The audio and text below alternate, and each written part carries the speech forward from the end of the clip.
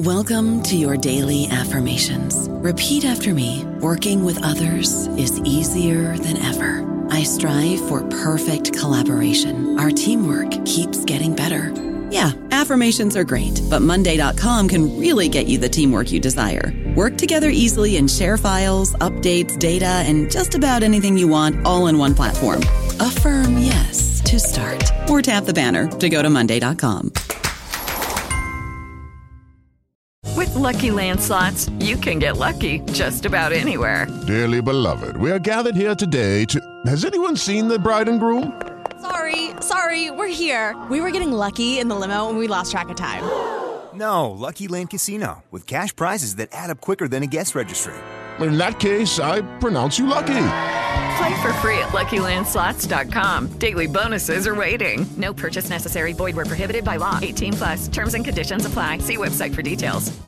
Hello, everybody. This is Marshall Poe. I'm the editor of the New Books Network, and I'd like to tell you that we have a new and improved website. It has 2 new features that we think you'll love. One of them is a vastly improved search engine, so that when you type in keywords, you'll get a bunch of episodes really quick. The other is the ability to create a listener account. And in that listener account, you can save episodes for later listening. So you can create a kind of listening list. We think these features are neat and we think you'll enjoy them. Please visit the site today.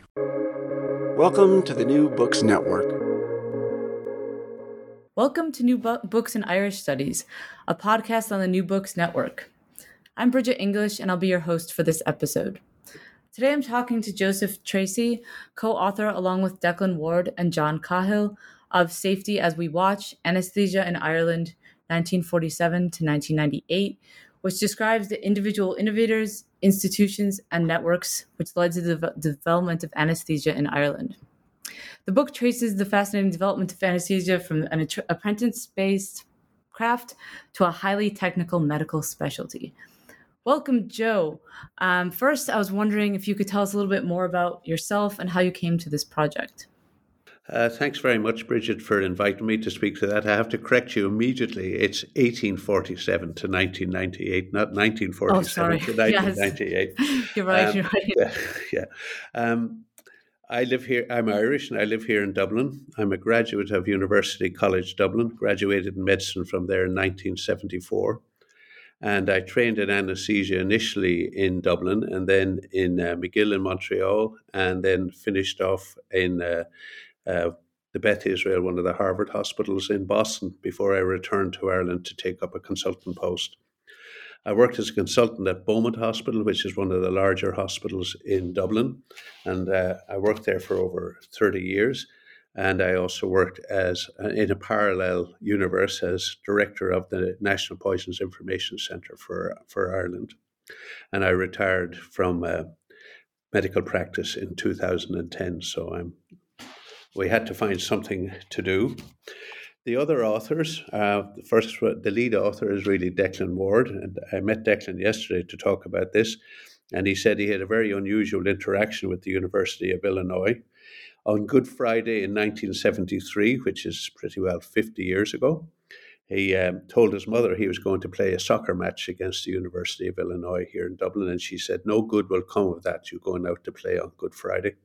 And she was right. He suffered a severe head injury, doesn't remember anything about the second half of the match, was carted off with a fractured skull thanks to a boot from somebody from Illinois.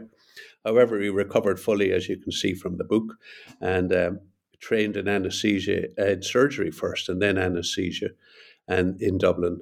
And then he did, like myself, he travelled to Toronto Sick Children's and came back as a paediatric anaesthetist to one of the paediatric hospitals, which is called Temple Street on the north side of Dublin. The third author is John Cahill, and he trained initially in the UK and then came back to Ireland. And he worked in Cork, down in the south of the country, in the Mercy Hospital there until he retired as well. So the three of us are retirees. How we came to the project. In 2016, the then president of the College of Anaesthetists of Ireland, Professor Carson, approached the three of us and said, would we be willing to write a history of anaesthesia and of the Faculty of Anaesthetists of RCSI and of anaesthesia in Ireland. To be honest, we were all a little bit reluctant because it seemed to be a very broad palette. And then we did agree, though in retrospect, I think we were right to be reluctant because the whole project took over 6 years from inception to publication. So that's how we got into this. Right. That's really interesting, especially since the poor Declan was wounded so badly in the soccer match against University of Illinois. But I'm very glad to hear he recovered anyway. So this is the first. I was really interested to discover because I've read and researched some books about anesthesia in the U.S. But I was interested to hear that this is the first published history of anesthesia, about anesthesia in Ireland. So can you speak a little bit about, I know you said it took 6 years to publish this, but about the challenges and maybe some of the pleasures or joys of writing this kind of book? Well, firstly, as you state, this is the first published history of anesthesia in Ireland. Now, as a sort of a prologue, about 2014, Professor Wilkinson, who's a well-known English medical historian specializing in anesthesia, came to Dublin and he gave a talk, a very comprehensive talk at the Royal Irish Academy of Medicine here in Dublin on the history of anesthesia in Ireland. And then he challenged us in the audience, particularly Declan and myself, with the very point that not a single article had been published, as far as he knew, in any of the anesthesia journals on this very subject. So it had got us started thinking about it anyway at that point, before Professor Carson came along and actually said that they would support us in doing this. So we started with a complete clean slate. We didn't have to see what was written already, because there was nothing written already. The College of Anaesthetists, as it was then, left it completely up to us as to what we were going to include and what we were going to exclude. They didn't say we had to go from here to there or anything like that.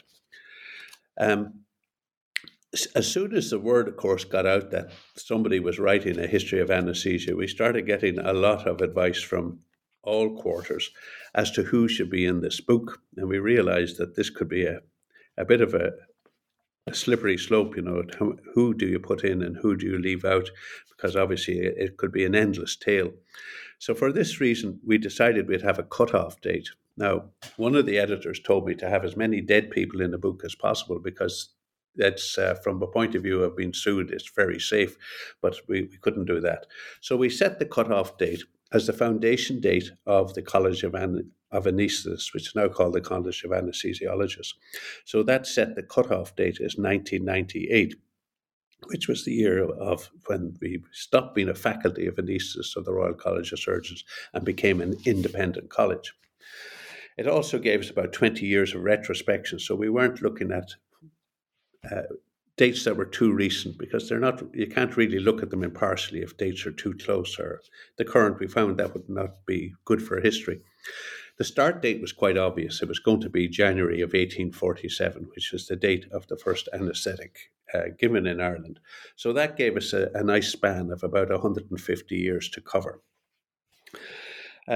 Dr. Warde wrote a preliminary chapter, though, chapter 1, which really lays out what was happening on the world stage before first anaesthetic came here. And he dealt with a number of the important characters like Wells and Morton, so that we had the background.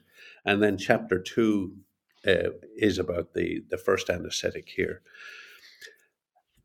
As the book evolved, we began to realize, there's regional anesthesia, there's general anesthesia, there's critical care, and there's so many different aspects. So we were adamant that we were not going to try and do a textbook, because, it's just an enormous task. And we would be writing about that would mean writing about the development of different drugs, different inhalation agents, different techniques. And that's not what we wanted to do. We wanted to describe the people, the personages that were involved in anesthesia growing as a specialty, and then also the institutions. So we kept away from, as much as we could, we had to have technical aspects in it as well, but we tried to keep away from all of that. And most of these drugs were invented elsewhere anywhere, so they weren't really part of our remit. So we decided to concentrate on the people and the institutions. It soon became obvious that the developments in the 19th century would be covered by Dr. Declan Warde because he has an expertise in older history and he knew his way around the archives better than any of us. And John Cahill and myself would deal with the various institutions, the societies, the faculties, the exams, and so on. I had been very involved in the faculty and I had actually met every single one of the deans in my lifetime. So I felt this was an area I could write about with honesty because I knew all of the personalities or had met them maybe in an exam and they'd failed me, but I'd met every one of them face to face. So we now had reached a point where there were really two parts to the book. There was the early history from the 19th century, and then there was the 20th century. We'd also decided that we'd write biographies of key people as we saw them. Now, there was going to be the deans, and then there was going to be the professors, and then we picked out various historical people that we felt should be included. And this, in the end, became the third part of the book. We really did feel that part of our task, apart from writing the book, was to provide archival material to have some of these biographies written down for next generations, for want of another word. We divided these biographies between us, depending on who knew what characters or, people who were interested in certain characters. For the people who are still alive, we used everything. We used face-to-face meetings. We used written information received from them, like CVs, and also telephone calls if they were in another part of the country. The parts I really enjoyed were, for instance, writing the chapter on the first anaesthesia, but really on how the information came from Boston over to England and then from England over to Ireland. But of course, we ran into the two major problems that we ran into. The first one was getting high quality images that we could use in the book with adequate number of pixels, and also in getting copyright permission. There were some images that we couldn't use because it was too difficult to get copyright, or we couldn't identify who actually owned the copyright, or else if it was some of the larger publishing houses, the amount of paperwork involved was just so complex that we sort of threw a towel in at it. And some of them were wanting to charge so much money that we said, we'll get a different image from somewhere else. Then, of course, the one that was looming on the horizon, or nobody saw it coming, was COVID. So COVID came at the point where we had a lot of the writing done, but we hadn't it all done. But it was at the point where we had copy editors and we wanted to go back and check on references and things like that. So the major archives that we used, that was the archives of the Royal College of Physicians of Ireland, the archives of the Royal College of Surgeons of Ireland, the National Library, and various other ones they were all closed. They were closed for the duration of COVID. And so we had to wait till they opened. In another case, like the Public Records Office of Northern Ireland, which is in Belfast, it was closed initially, but when it opened, we couldn't go there because the restrictions were so severe. I lived in Dublin, but I wasn't allowed to travel more than 5 kilometres. So I wasn't allowed to travel north for a number of months before I could get up there. So that delayed things as well. So all of these slowed down the final part of the book. So there was quite a few challenges, as you can see, thrown in there. Right, and they're familiar challenges. They sound like to a lot of academic writing. I know that so much archival material was cut off during the COVID pandemic, as well as the struggle with images is familiar to me as well, because of the high cost of them often. And it's interesting the way you also chose to divide the book between the first half is roughly the development in the 19th century, and then the ways it was managed in the 20th.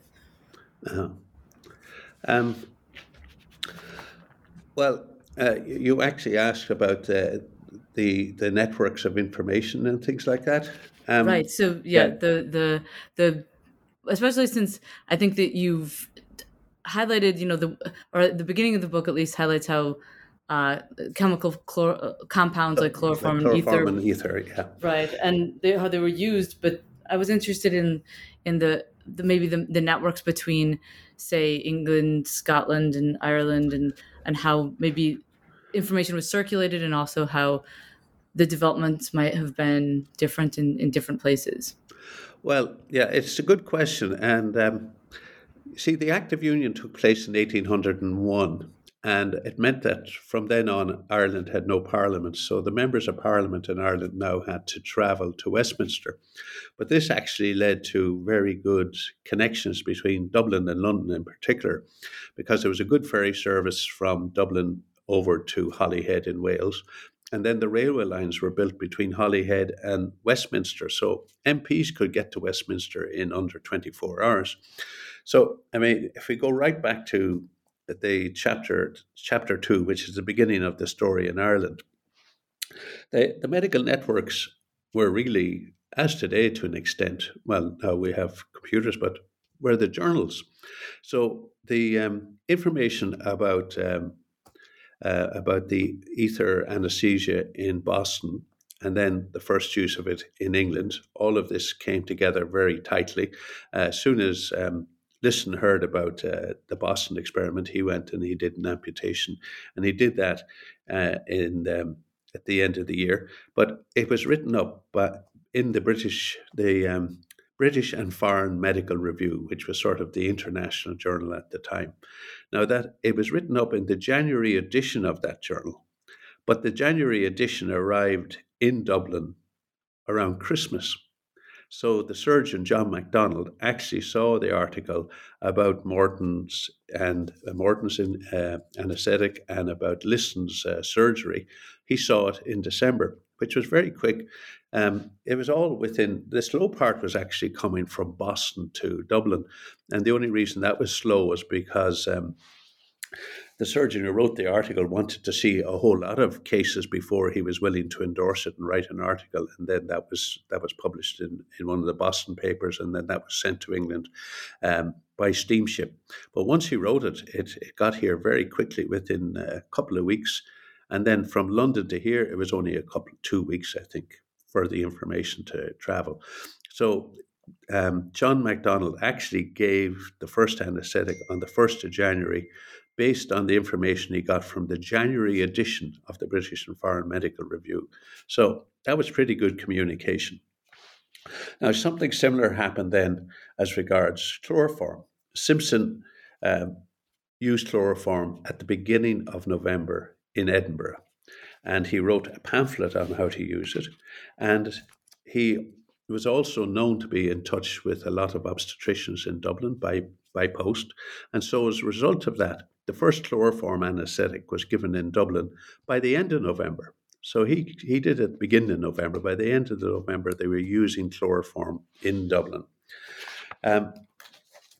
Immediately, though, in January of that year, the first death occurred under chloroform anesthesia.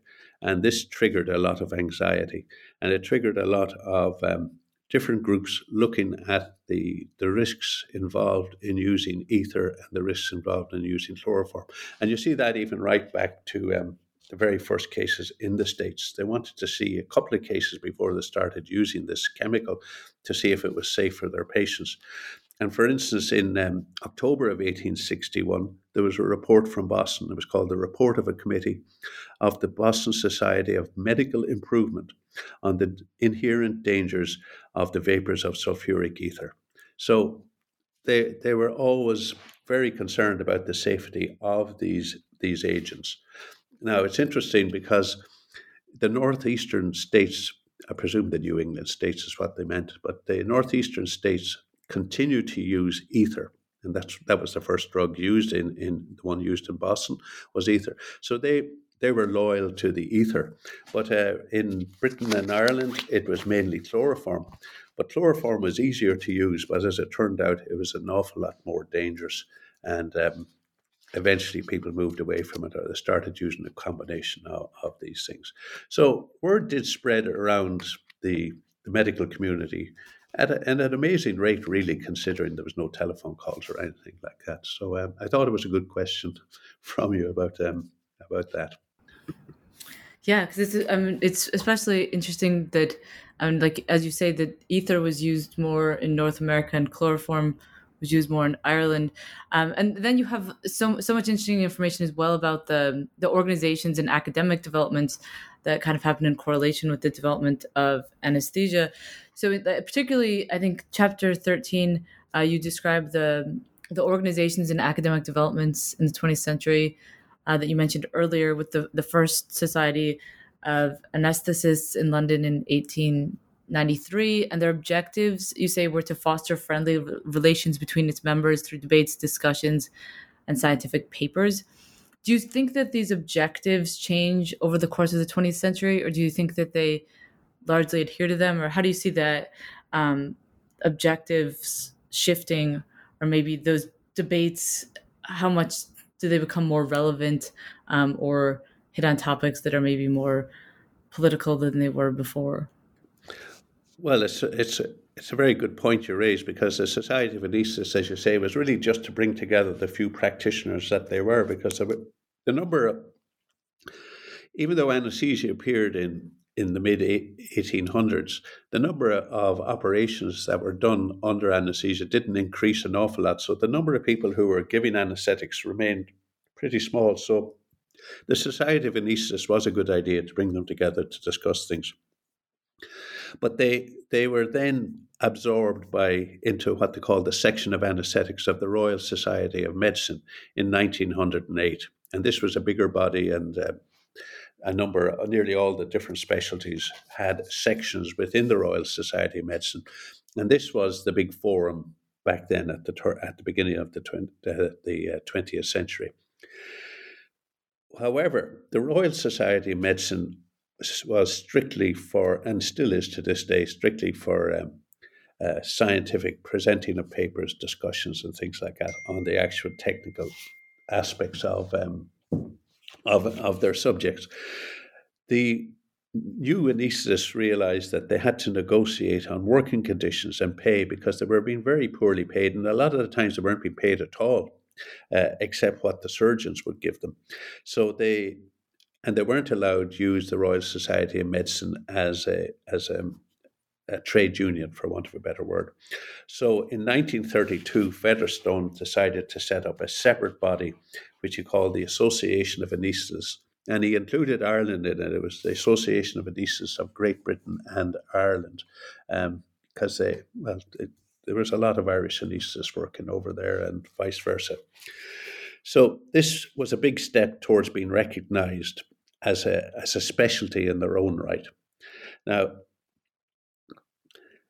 the first thing they realized, they started negotiating on their pay and conditions of work, firstly, because a lot of them are just hired for 2 hours in the morning, maybe 2 days a week, and things like that. And the rest of the time they had to work as general family practitioners to make a living. There was one member of Ivan McGill, who was an Irish anaesthetist who worked all his career in England. He was very anxious that the Association of Anaesthetists would push towards proper training and proper qualifications for anaesthetists. And as a result of this, they approached the Royal Colleges in England to set up an exam. So in 1935, they held the first diploma in anaesthesia, and it was called a conjoint diploma because it was conjoined between the Royal College of Physicians and the Royal College of Surgeons in England. So this finally gave anaesthetists some sort of recognition as being a specialty, as having some skills and having exams. A similar exam took place then, following the example of the English. We set up a diploma here in 1942, and again, that was a conjoint diploma of the Royal College of Physicians of Ireland, the Royal College of Surgeons in Ireland. They all had the royal titles. The next step, though, was the National Health Service in the UK came into being, I think it was 1948, and they would only pay you as a specialist if you had a higher qualification, but they didn't recognise the diploma in anaesthetics as a higher qualification. And by now, the English had set up their own college. Not their own college. They had set up the Faculty of Anaesthetists of the Royal College of Surgeons in England. So they then started a fellowship examination, a fellowship at the faculty of Anaesthesia, Royal College of Surgeons in England. And that was recognised by the NHS as a specialty examination. And as a result, anaesthetists could now be paid as consultants within the NHS. In Ireland, we had, again, a bit like the Royal Society of Medicine, we had the Royal Academy of Medicine in Ireland, which was actually 20 years older than the Royal Society of Medicine.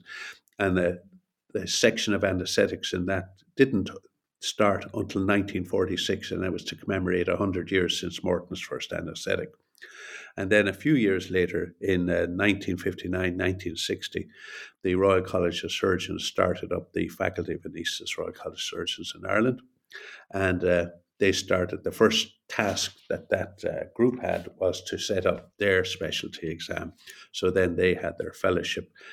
On a parallel track, the academic departments, again, this is important for recognition with your peers. The first academic department of anaesthesia actually was in Wisconsin. And it appointed, the first professor of anaesthesia was Ralph Milton Waters. And he was appointed as early as 1927. And again, he had the same message. He wanted to give training to undergraduates. He wanted to give training to postgraduates in anaesthesia, and to, again, provide safe anaesthesia, because you have people who were properly trained, who knew what they were doing, who knew their physiology, their pharmacology. So that was the first one in the world, was in Wisconsin in 1927. Over on this side of the Atlantic, Robert Reynolds McIntosh, who was actually a New Zealander, was appointed to Oxford for the first professorship in anaesthesia in Europe, was in Oxford, and that was in 1937. And they rapidly expanded in the UK. Over the next few years, they had more and more academic departments appearing around in Liverpool and London and places like that. It took a while for the same thing to happen here. The first academic department in Ireland was set up in Queen's University in Belfast in 1964 with the appointment of John Dundee, who was one of the leading lights in anaesthesia.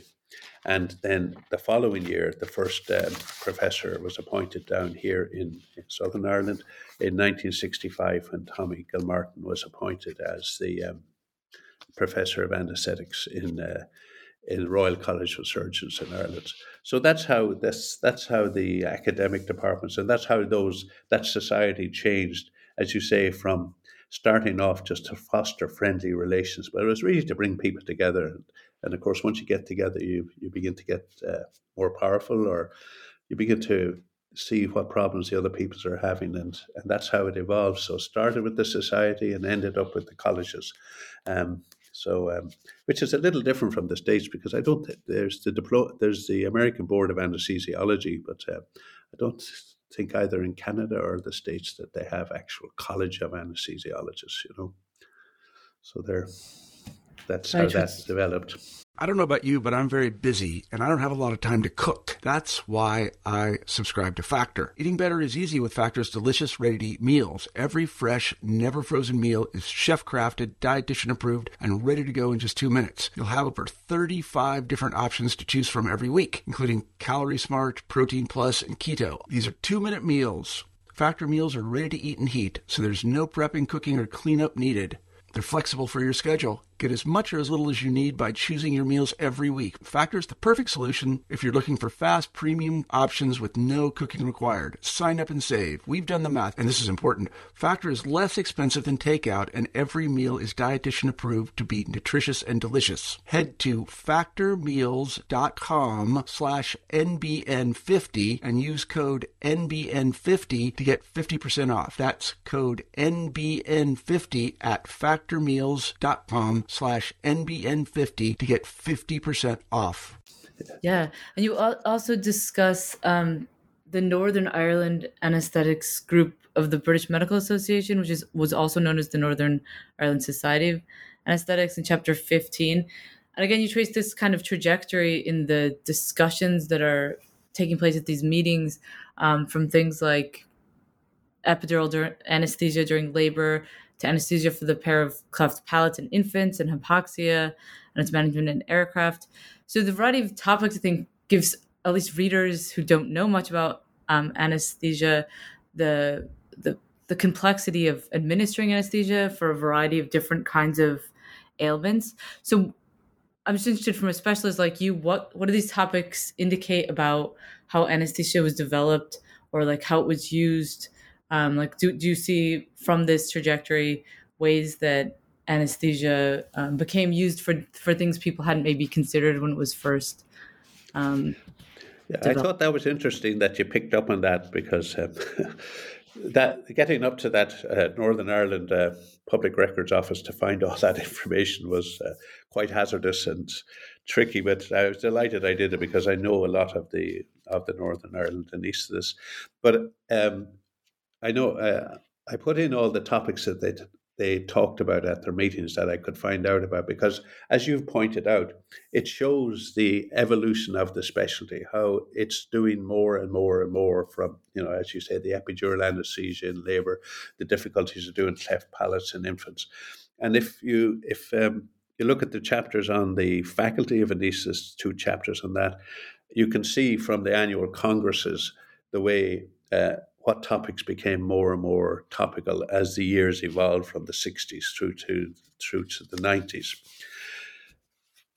There were huge changes, obviously, occurred in anesthesia in the 20th century. And a number of those were triggered by the World Wars. They triggered a lot of changes, as you know, in medicine throughout. For instance, Sir Ivan McGill, again, this anaesthetist I talked to you about, who was originally from County Down, he, after the First World War, he had served, he served in France during the First World War. After the First World War, they opened this hospital in the south of England called St. Mary's in Sidcup, I think, in Kent. And it was for treating facial injuries, for all the horrific facial injuries that the soldiers in the First World War had suffered from gas attacks and from shell attacks. So a lot of the operations were taking place in the face. And at that point, you administered an anaesthetic by holding a mask over the face. So this was obviously not ideal when the surgeon's trying to operate in the face and you're holding a mask over the face. So Sir Ivan McGill started to put a rubber tube. The story about it is that he's wondering, how am I going to get the anaesthetic down into the lungs and not have a mask in the face? And he saw they had a kettle in the tea room, and it was connected to a gas cylinder. There was a little gas ring, and he supposedly cut some of the tubing that ran from the gas cylinder to the gas ring and put that down the nose and insufflated the anaesthetic down the nose. And then he realized if he gingerly manipulated this tube, he could actually get it between the vocal cords. So he basically developed endotracheal intubation, which we're all aware of. Even if you've never been in hospital, you've seen every movie going when they put down tubes. So he was able to put these tubes down, and now the surgeons could work away without interference from the anaesthetist.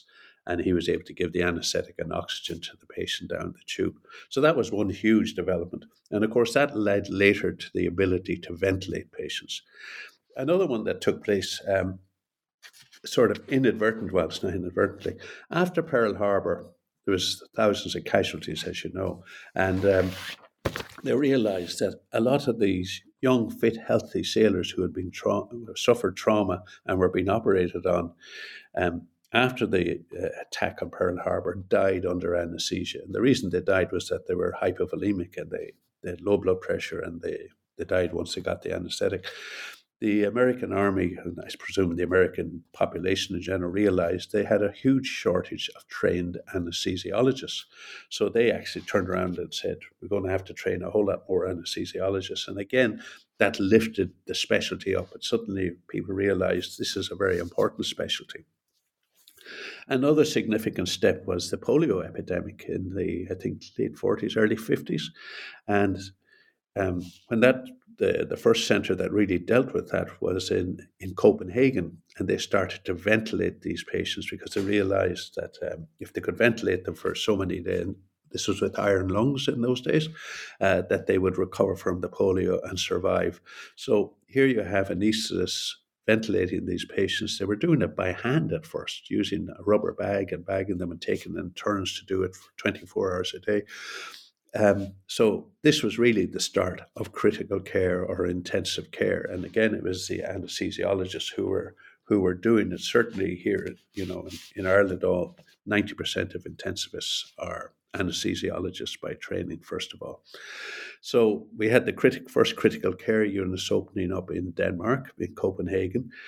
In Ireland, we had our first ones in both Belfast and Dublin, opened in the 1960s. So now you find you have anaesthetists who are working in intensive care. Then we have people like Ron Melzack, whom I worked with in Montreal, who came up with the gate theory of pain. So you had the start of, this is back in the 80s, you have the start of the pain clinics. And so now you have pain medicine. So as a result now, our College of Anesthesiologists has two faculties. We have the Faculty of Pain Medicine and we have the Joint Faculty of Intensive Care Medicine, as well as just being the College of Anesthesiologists. So it shows how far we've infiltrated the modern medicine. Right. Yeah. It's so fascinating to think about how, like, even just reading your book about how anesthesia developed is really interesting to think about how we now have so many more. It's so advanced in terms of how we manage pain. But you, to go back for a second to the meetings themselves, you mentioned in chapter 15 at the meeting of the Northern Ireland Society of Anaesthesiologists in 1977, I think, that they had an extraordinary meeting to discuss the implications of the way that merit awards were allocated.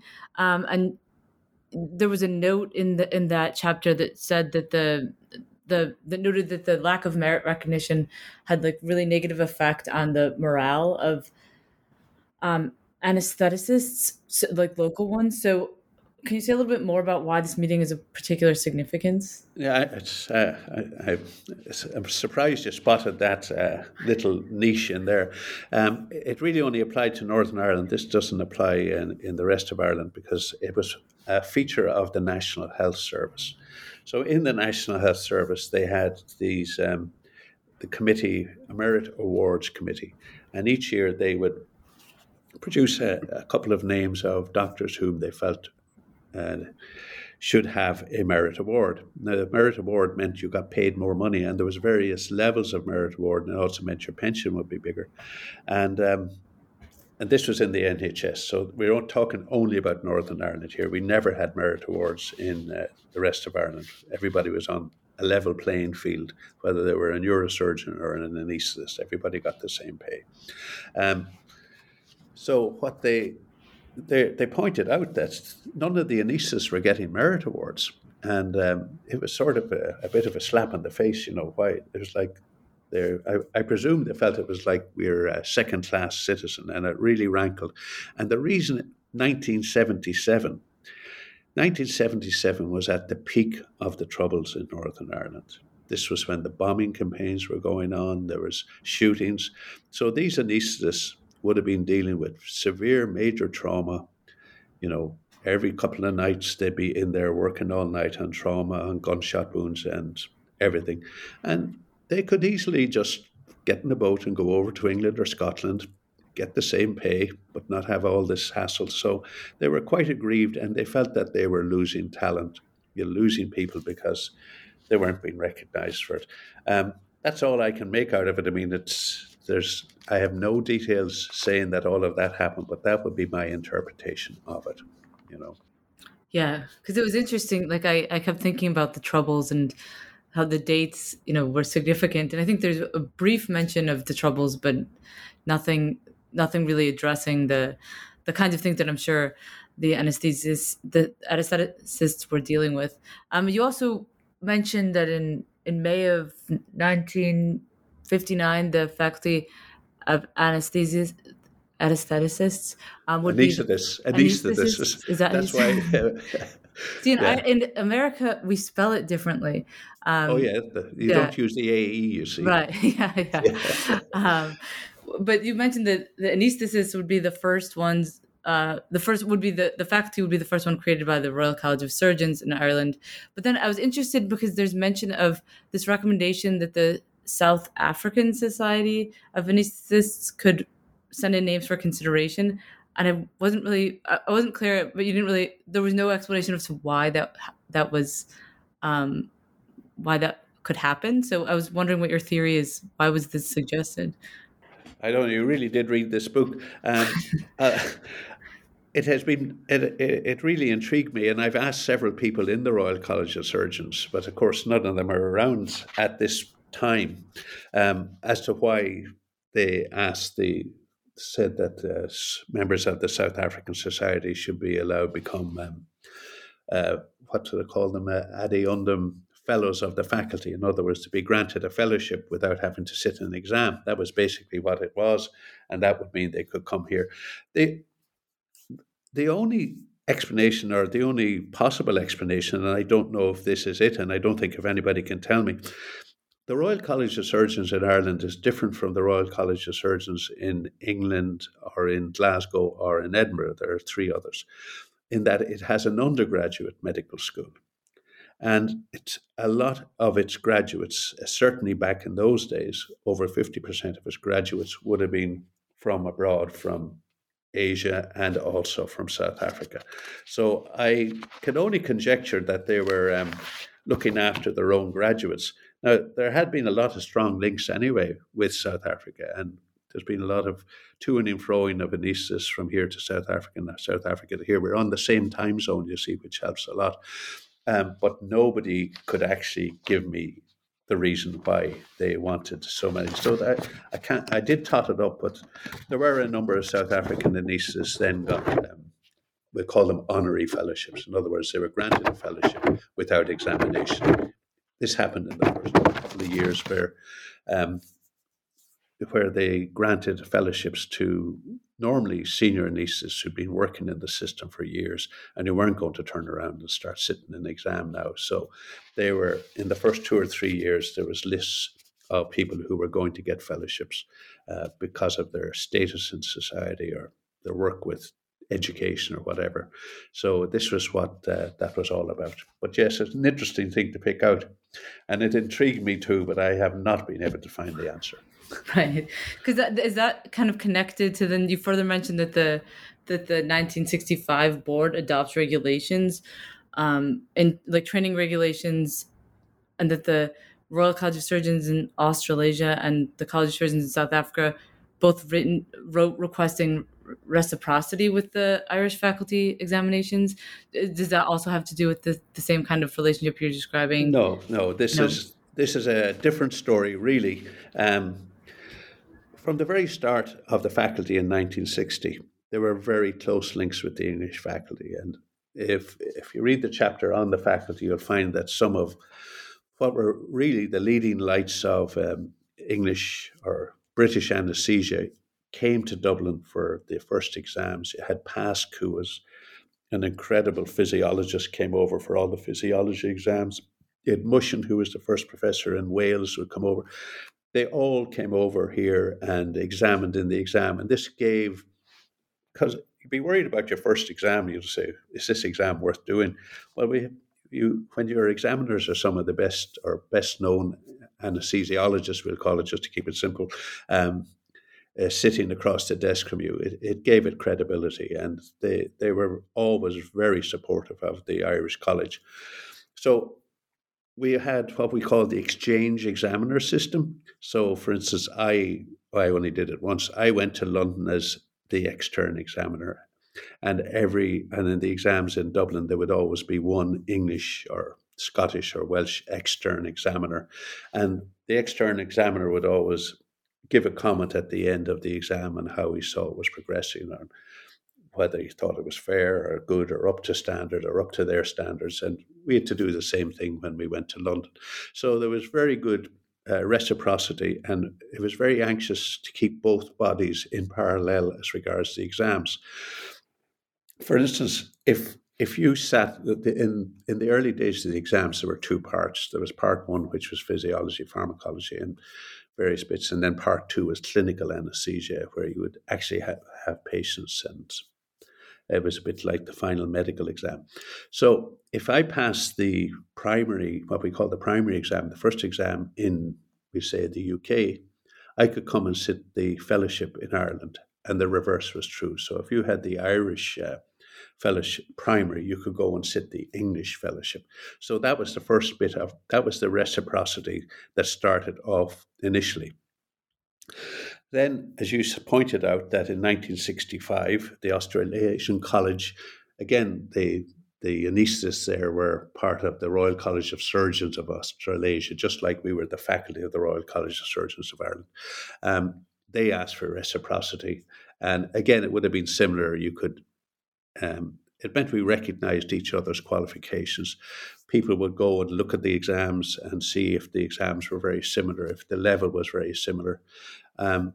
As I say, I examined in Ireland, I examined in England in the English College, and I actually sat the American boards. And I have to say that really the levels, all three were comparable, even if different, they were comparable. So there was reciprocity with Australia, and there was and that meant New Zealand as well. You know, they have a combined sort of colleges now, and also the South Africans. What happened with the United States? In 1981, the American Board of Anesthesiology recognized the fellowship again. They recognized the final fellowship as exempting you from the first part of the American boards. And that's actually what I did. I didn't have to sit the first part of the American boards. I was able to, after you had to do 1 year in a training post in the States, and you were allowed to sit the American boards. And as I say, it was very similar to the exams I'd sat here anyway. So that's the that's all gone now, by the way. The first place to pull out of reciprocity was the United States. So it doesn't recognize it anymore. So, and I'm not really up to date beyond that, but I do know reciprocity disappeared a good while back. The other thing I'd like to say is that the training in Ireland and in the UK is controlled by the colleges. So the College of Anaesthetists of Ireland and the College of Anaesthetists in the UK. And so you apply to the colleges for a training program, and then you're rotated through various hospitals. So you go to a general hospital, then pediatrics, obstetrics, critical care, cardiac, neuro. Because in Ireland, we have 2 neuro hospitals, we have 2 cardiac hospitals. So if you wanted experience, you had to move to those. And also you get experience in pain and regional anaesthesia. Now, 40 years ago, when I worked in Boston, the training was coordinated basically by Harvard, and the American Board of Anesthesiologists had the overarching role. And it was the same in McGill in Montreal. McGill controlled the training program. You rotated within McGill. So I presume it's just a matter of scale, because Ireland is so small that we control the whole thing from one college. And in the States, I guess, each state has its own licensing, so each state would have its own. But the overall standard, I presume, is controlled by the ABA. But I don't know what's happening nowadays. I presume it's still pretty much the same. So there you go. Well, which is interesting, considering the reciprocity idea seems to make a lot of sense in terms of developing a larger specialty and a larger kind of exchange, but America's generally the first one to abandon these things, unfortunately. And you also trace, so I think you referenced this earlier, actually, the transformation in chapter 19. You talk about the transformation of the faculty of to an independent college. To an independent college. So can you say just a little bit about why that's important particularly for medical education and training? Yeah. Well, before I go back to the reciprocity, I mean,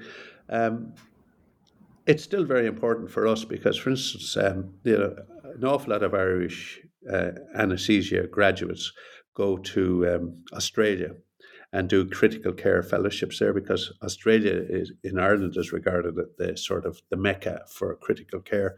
But they recognise the Irish fellowship, so it makes it easy for our doctors to go and work there. My son works in Australia now, and he's a consultant there. But they recognise our qualifications. We recognise theirs. So we have Australians coming here to work, and we have Irish going to Australia to work, and that's very beneficial for everybody. You know, as we talked about beforehand about the cross-pollination and how you learn something from somewhere else. To talk about the transformation of the faculty of the Royal College of Surgeons in Ireland to an independent college, this was a huge step, actually. And it was a huge step for the specialty because it took anaesthetists in their final step away from their surgical colleagues. Now, we work with them, obviously, every day of the week, but in a more philosophical way. See, the early anaesthetists were often, I'm talking about the end of the 19th century now, I'm not talking about the 20th century. They were often what were called trainee surgeons. So if you were a trainee surgeon, you would give the anesthetic, and the surgeon, your boss, would be doing the surgery. And after a while, then you'd be doing the surgery and somebody else would be given the anesthetic. So in the eyes of the public, an anaesthetist, if you were a full-time anaesthetist, you were probably a failed surgeon. So it wasn't a good position to be in. And actually, I remember people saying that to me even back in the 70s. You're training to be a surgeon, you're doing anesthetics. So it hadn't disappeared. So it took years to get away from the idea of the anaesthetist being subservient to the surgeon. Now, again, if you look at the chapter on the Northern Ireland Society of Anaesthetists, you see that the anaesthetists were paid by the surgeon. So if the surgeon got 20 guineas, he might give the anaesthetist 1 guinea. So it talked about the crumbs from the surgeon's table. Now, that was a very bad situation to be in, because if you felt the patient wasn't fit for surgery, and you kept telling the surgeon that you didn't want to put that patient to sleep, he'd probably drop you pretty quick and you might lose your livelihood. So it was a terrible situation to be in. So this continued, again, if you look at the chapter on Northern Ireland Society of Anaesthetists, you'll see that 50% of the people who were in the society were actually general practitioners. And then they went to hospital for so many mornings a week, and they gave anesthetics in the morning, and then they went back to their family practice in the afternoon, and that's where they made the bulk of their money. So they couldn't get a living from giving anesthetics. So that all changed firstly in 1948 with the advent of the National Health Service. And as I said, they needed to have the higher qualification to get the full specialist payments that were coming from them. Then if we talk about the actual faculty of anaesthetists, there was a lot of irritation on a number of ways in which they weren't independent. For instance, the conferring of the fellowship. So you are now about to confer somebody with a fellowship in anaesthesia of the Faculty of Anaesthetists of the Royal College of Surgeons. It was the president of the Royal College of Surgeons who conferred the conferees. And there's one photograph in the book of that famous doctor down in Dallas who resuscitated John F. Kennedy, receiving an honorary fellowship. And the president of the College of Surgeons is sitting there with his mace in front of him. So he's the one who's actually conferring the fellowship.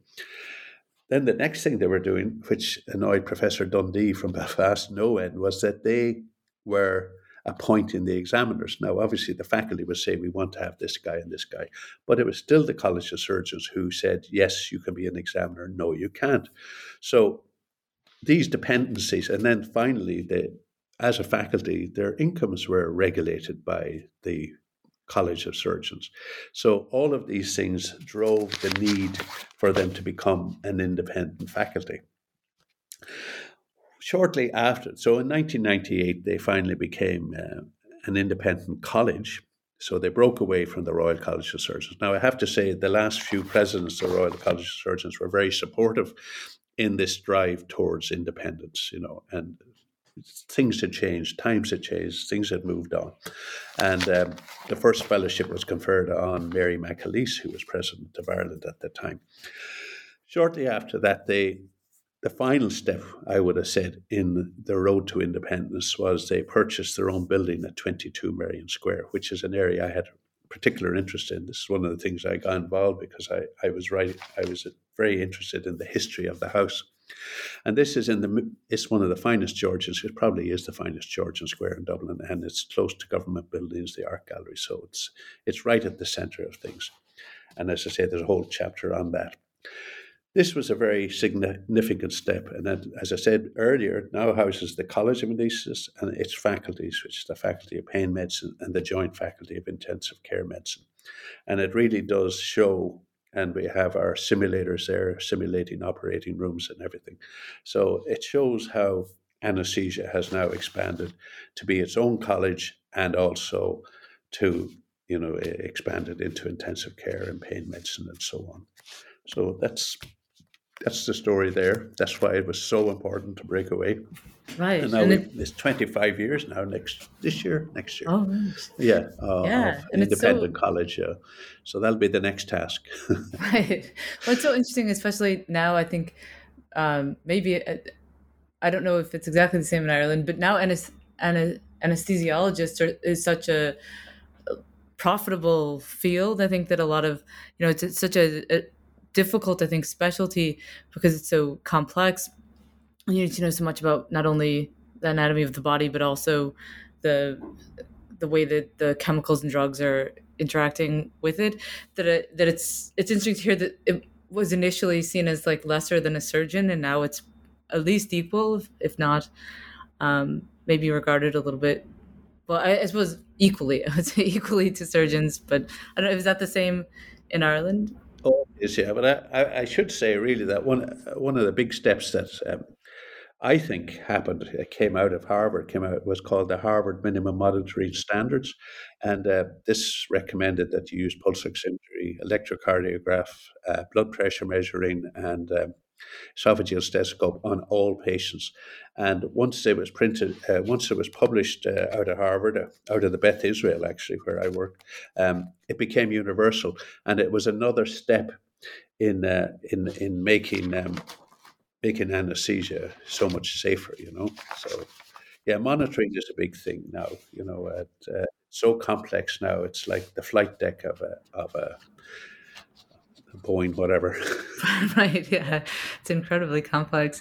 So my last question is just, what do you hope that readers take away from the book? I mean, it's such a fascinating book, but are there any areas in the history of anesthesia? Because I think this book gives such a great kind of overview of the development of anesthesia in Ireland. But are there any areas that you would like to see developed by scholars, or any particular figures that you think deserve further research?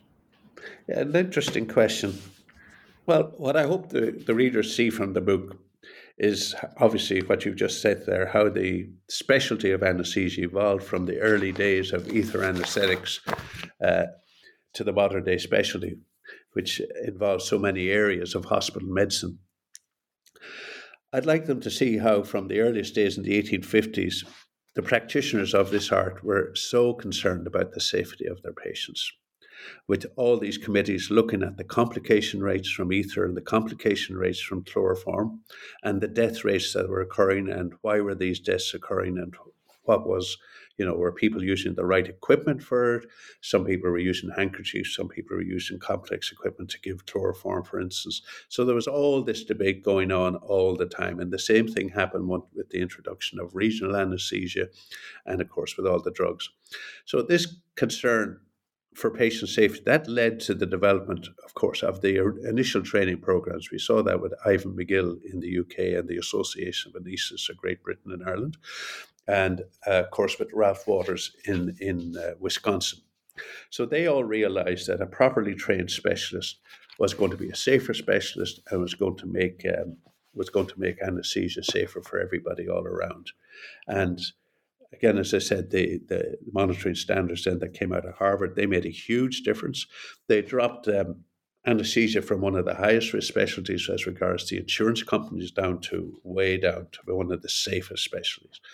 So with modern day monitoring and with highly trained specialist doctors, anesthesia is now one of the safest specialties in a hospital for our patients. And that's why we have the title of the book. People say, what's the title? Safety as we watch, because that's really the core. We have to get our patients safely through this. We have to get them out. Obviously, we have to keep them pain-free and asleep, or, well, they don't have to be asleep, but they have to be pain-free. But we've got to get them through this trauma. I mean, surgery is trauma. So get them through it safely. Finally, for future research, I discussed this with Declan yesterday. What areas did we think we would like to see? And he said that really the one area that we don't know is what is the societal impact of anesthesia. But none of us have the expertise for that. That would be a different type of expert to come and say what the societal impact is of anesthesia. Right, which would be a very fascinating study, I think. Especially I think there are accounts of patients' experiences of anesthesia that are really interesting, particularly in terms of the taste of ether kind of lingers, or the smell of it lingers after use, at least from the accounts that I read.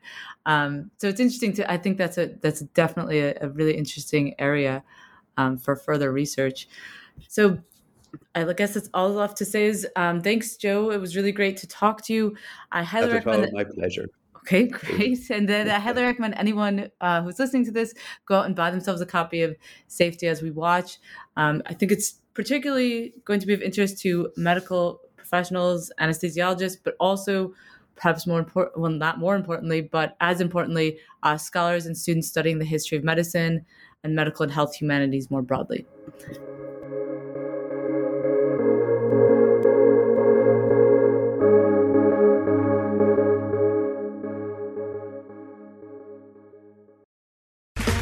Okay, round two. Name something that's not boring. A laundry? Ooh, a book club. Computer solitaire, huh? Ah, sorry, we were looking for Chumba Casino. That's right, ChumbaCasino.com has over 100 casino-style games. Join today and play for free for your chance to redeem some serious prizes. ChumbaCasino.com. No purchase necessary. Void where prohibited by law. 18+ terms and conditions apply. See website for details.